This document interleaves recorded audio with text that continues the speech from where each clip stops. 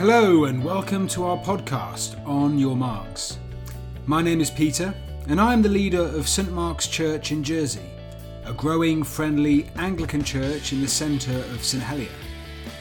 We want to take the Bible apart and see what's really in there, going beyond the face value to dig a little deeper into certain topics. We will bring you fresh content every week and hope you get a lot out of listening. So, if you're ready, let's go. Well, good afternoon, Ray. Good afternoon. And a good afternoon to everybody listening. I keep saying good afternoon, but actually, you could be listening in the morning. Anytime. Yeah. Evening, it could be whenever. It just seems to be when Ray and I meet in the afternoon. And it's when I'm awake. is relevant, in fact. Is this awake after a nap, or is it just awake? Mind you, the naps happen with a growing frequency. I suppose at one time I would have laughed at old men who went to sleep, but I sleep frequently nowadays, and I'm not refreshed in doing so. Oh, and no. It's we've got a time. You needn't know when it is, but it's a time when I'm actually awake and reasonably alert. On the one hand, I am envious. The idea of having an afternoon nap is lush, but if it doesn't refresh you... doesn't do any good whatsoever. You feel terrible. Well, I appreciate the time. Yep. We've been saying for weeks now, we would love people to send in questions because we want this podcast to be relevant, to meet people with the issues that they're going through right now. We're aiming to unpack the Bible, see what's really there. And we have a question, Ray. So I'm going to start with that from one of our listeners. The question isn't actually relevant to last week. That's right. So it must be, they must have listened to one from a previous week.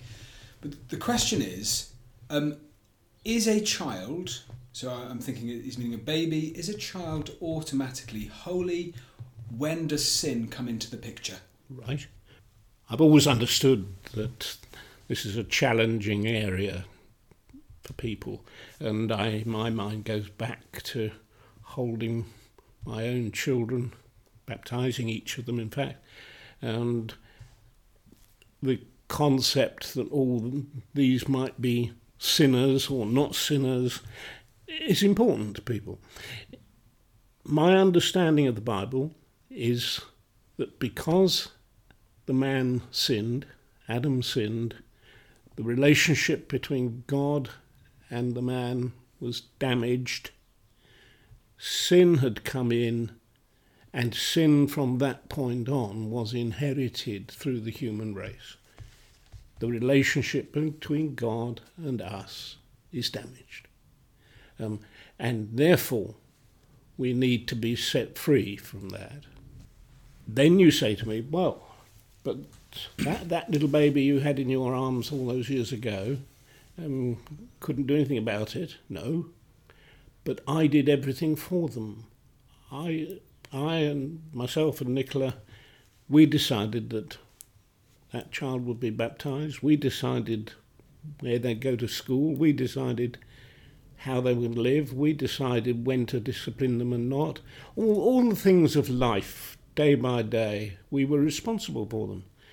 And so we expressed the desires that we had as a Christian family, under which umbrella those children lived, and that was the area of responsibility. And that's how we understood it. Until that child was able to take on board themselves their decision-making, their responsibilities, and everything. So I never had a problem, really, with that whole area. It didn't bother me. I accepted that we spoke for them, just as we did at their baptism. I accepted that we believed that we had their interests at heart in all things. Until they were old enough to take it on board Until they were old enough to take it on board themselves. What about a child then who dies before they have the opportunity to take I on don't. board. I see them in exactly the same position. I don't. I see them under the umbrella of that Christian family. Well, look, I hope that's answered the listener's question, but as we've been saying before, submit more questions if you have any more. Keep them coming, yeah, we'll try. If there are a few questions that kind of are around the same topic, maybe we have to devote 1 week to sort of unpacking that issue. Give it a little more time. Yeah, brilliant. Well, thank you for that, Ray, on the spot. So this week we are following on from Sunday, which was Pentecost, and we're in Acts chapter 2.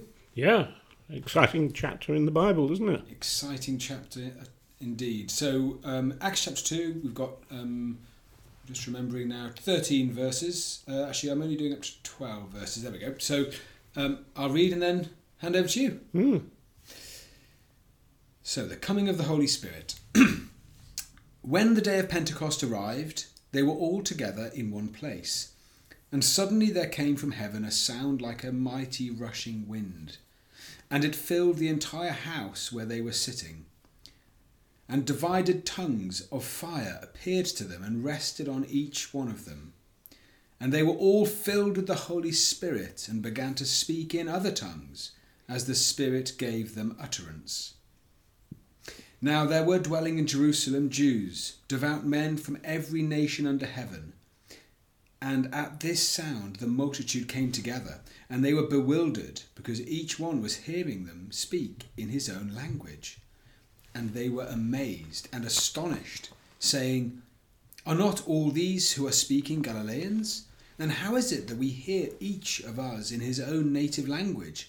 Parthians and Medes and Elamites and residents on Mesopotamia, Judea and Cappadocia, Pontus and Asia, Phrygia and Pamphylia, Egypt and the parts of Libya belonging to Cyrene, and visitors from Rome, both Jews and, I can't say that word, proselytes, you can correct me in a second, Cretans and Arabians. We hear them telling in our own tongues the mighty works of God. And all were amazed and perplexed, saying to one another, 'What does this mean?' But others, mocking, said, 'They are filled with new wine.'" Yep. Can I just jump back to that in verse 11? How do I say that word? Both proselytes. Proselytes. Proselytes. Proselytes meaning people who have been converted. Yes. Proselytes, yeah. Okay, yeah. Brilliant. Ray, my goodness me. Lovely passage. It's one that I treasure for all sorts of reasons. Yeah.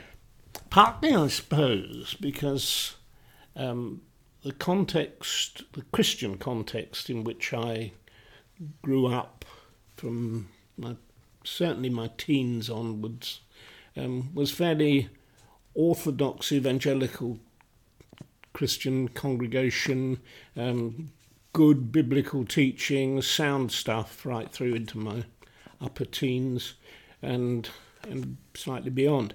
But with very little emphasis or reference to the Holy Spirit. Right. And that wasn't unusual in that time.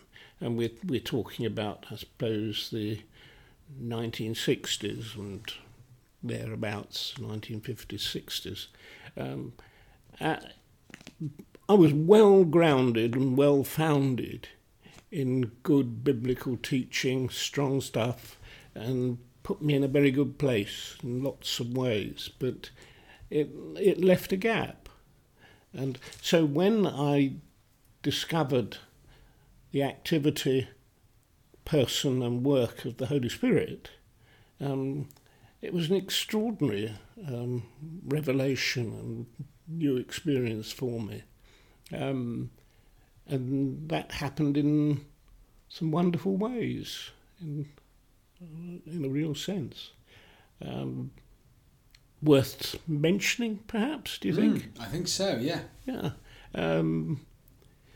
It was, I'm just trying to think of the timing. We're really basically going back to the early 1960s, which is a time when what happened in the church in the UK was referred to as the charismatic renewal, when some folk came over from the US and shared what had happened in their churches about the outpouring of the Holy Spirit in a special way, with the manifestations of various gifts as per in the teaching of the New Testament.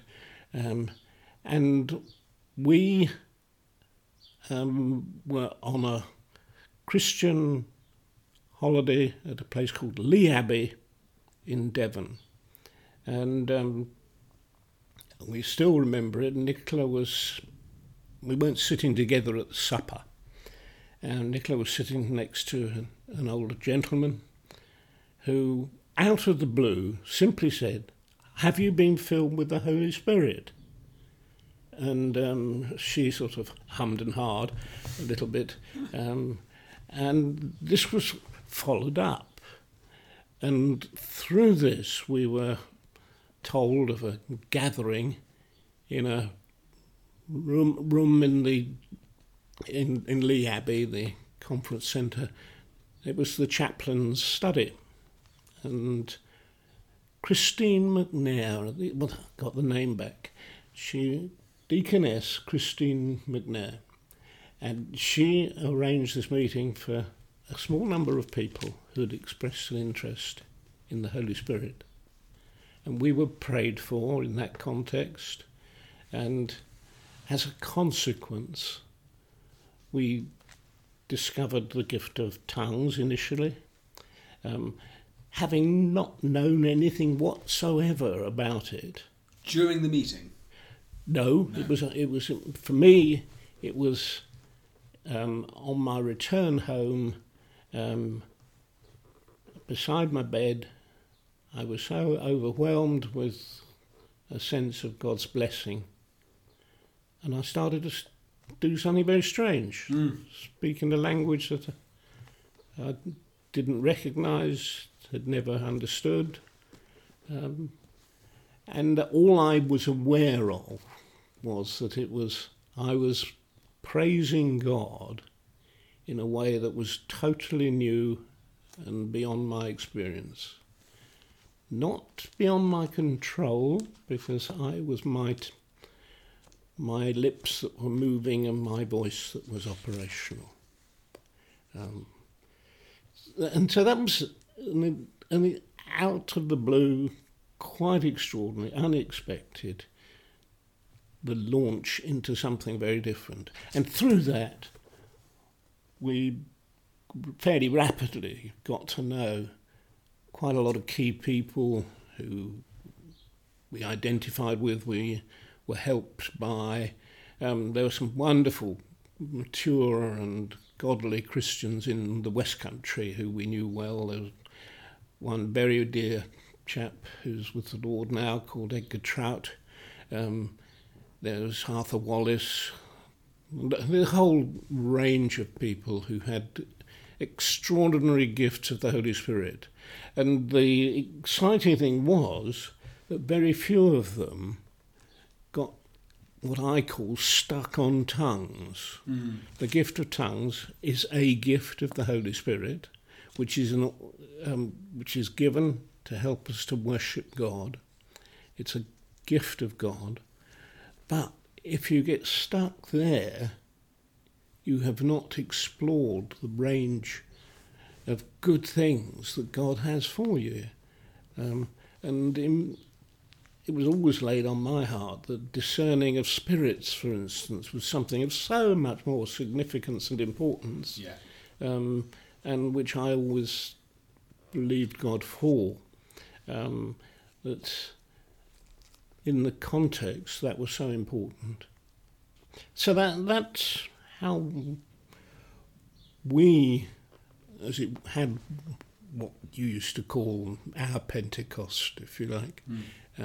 I don't believe you can repeat Pentecost personally, theologically, but the impact of Pentecost and what it is intended to mean in the life of the believer is something we should be knowing in believing for.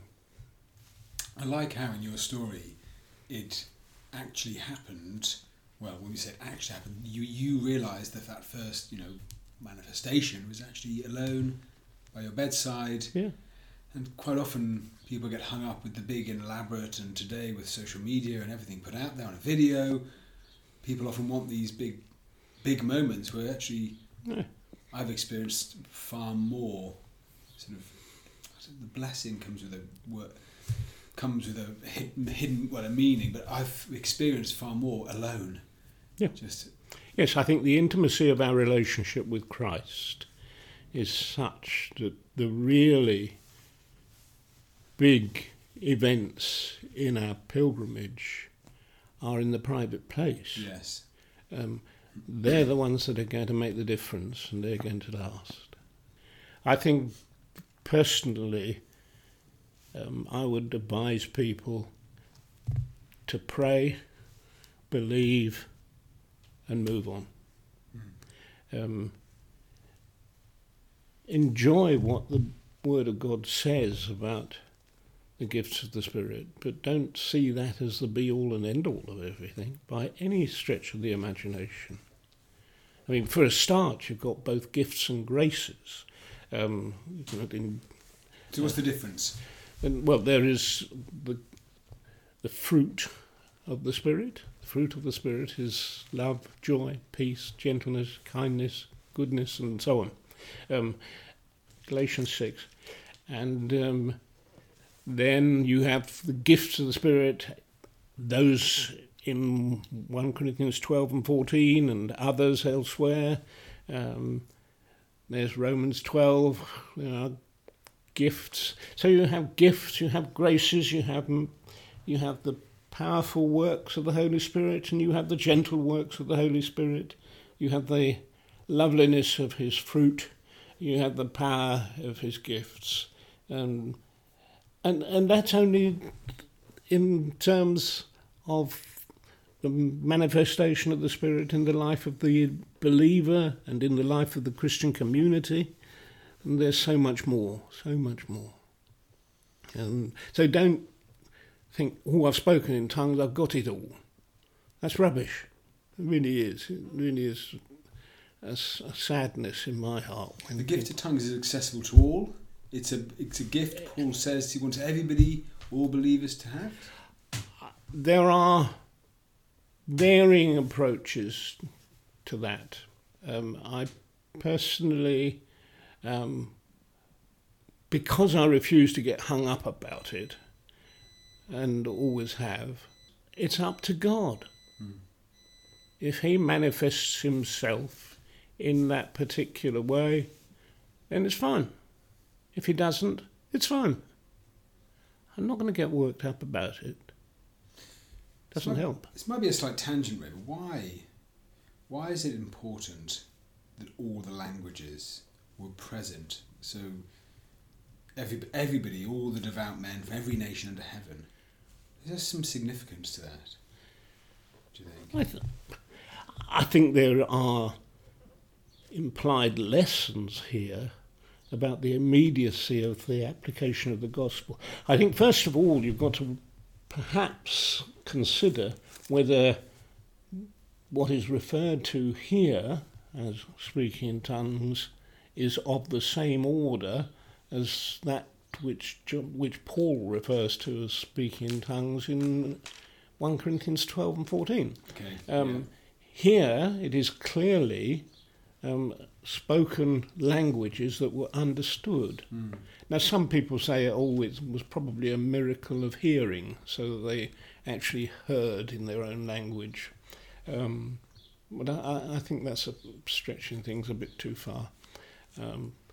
But here it would appear strongly that what was spoken were languages that were known by those there. So you've got an immediate emphasis on that primary purpose of the gift of the Holy Spirit, which was to equip the people of God to proclaim the message of the gospel and to do so worldwide. So that, this is not for you in some upper room. And anyway, I don't think it was in an upper room, by the way. if, what does it say at the end? It just said for the house. They were together in one place. Yeah, but and it was followed by Peter's sermon, and as a response to his sermon, those who received his word were baptized, and there were added that day about 3,000 souls. So about 3,000 people heard it, at least. Yeah, there's not enough room. No. So clearly it was in a public place. It would suggest it's in a public place. Present were people from all over the known world at that time, and that emphasis is that the Holy Spirit has that primary role of facilitating the spread of the gospel worldwide. So if you get stuck on devotional introspection, as I would sometimes call it, without recognising the importance of that major impact intended by the Spirit of God, then you've missed out entirely. So verse 13 says, "But others, mocking, said they're filled with new wine." 3,000 listened and were added, but we can't even assume that was the majority. There were a huge number of others. It does amaze me to think that there could have been that many people seeing something and then not believe, but then... That's always the case. It's always the case. Yeah. If your heart is closed, it's closed. If your mind says no, it's no. And it's only if you are moved by God that you can respond. You said that, what a big thing you've had going on in your mind throughout your life is not being stuck in tongues. So what would you say then to somebody who has either never experienced any gift of the Spirit or maybe is kind of stuck and that's where they think they are? If they are saying, if somebody is saying, "Oh, well, I've never really experienced a gift of the Spirit," firstly, broaden your horizons a bit and recognise that Jesus is a gift of God, referred to in the same language as the gifts of 1 Corinthians 12. There is a breadth to our understanding of what it means to have a gift of God in that way. Grace gifts, God's grace manifested, made known for people to receive and understand. So there is so much more. Don't therefore judge God by saying, "Well, you haven't given me anything," is what you're saying there. He has. But the second thing is to recognise that there's always more. There is always going to be more. You'll never arrive this side of glory. Glory is where we have it all, and wow, that will be something else. Indeed. But what could be stopping somebody then? Is it just that you're saying they need to broaden the horizon? All sorts of things. Ignorance, obviously, if they don't realise what they have in Christ. Soak yourself in the Gospels. Understand what what Christ wants to give us and to bless us with. So, lack of that appreciation is one of the things. Sometimes people harbour doubts that really do drag them back. Well, that's something that you have to confess, I'm afraid, and be forgiven for, because there are issues, there are sins in your life that impact on your ability to grow in grace. There's sometimes a bit of a conflict going on in individuals' lives, that there's something deep within them that wants to move forward with God, but there's a barrier, and that barrier sometimes can relate to past practices, past sins, things that have been wrong, things that need to be got right. And don't make an issue of it. Just get it put right. Yeah. Forgiveness, healing, and go on. Move on. Yeah. Am I right in saying as well? So you talked about when you were speaking in tongues, you were aware that you were praising God, and that's all you really were aware that was going on. But gifts of the Spirit, the purpose is to equip people to fulfil God's call on them. And so if somebody has been given a particular gift, it's something to be used, and that could help discern what they may be called to do. Yeah. And use not essentially for oneself, but for the blessing of the church. Blessing of the church. For the people of God. Yep. So the message, Ray, today for people to be left on is a fantastically encouraging one. Oh, it is. Isn't it? Because it's all there for us. Yeah. And all these years on, I value speaking in tongues. I enjoy my observation of other good things that are going on, and you don't stop, keep going. And I wonder then whether St. Paul refers to the tongues of men and of angels, and I begin to wonder whether the tongues of men are getting a little bit muddled, but the angels' tongues are coming. I'm looking forward to hearing the angels' tongues. Yeah. Fabulous. Well, great conversation. Thanks for your time this week, Ray. Okay. Thank you. We do hope you enjoyed this episode. Don't forget to like and subscribe and share with your friends on social media. And please do get in touch with any suggestions or comments you may have. Thanks for listening, and see you next time.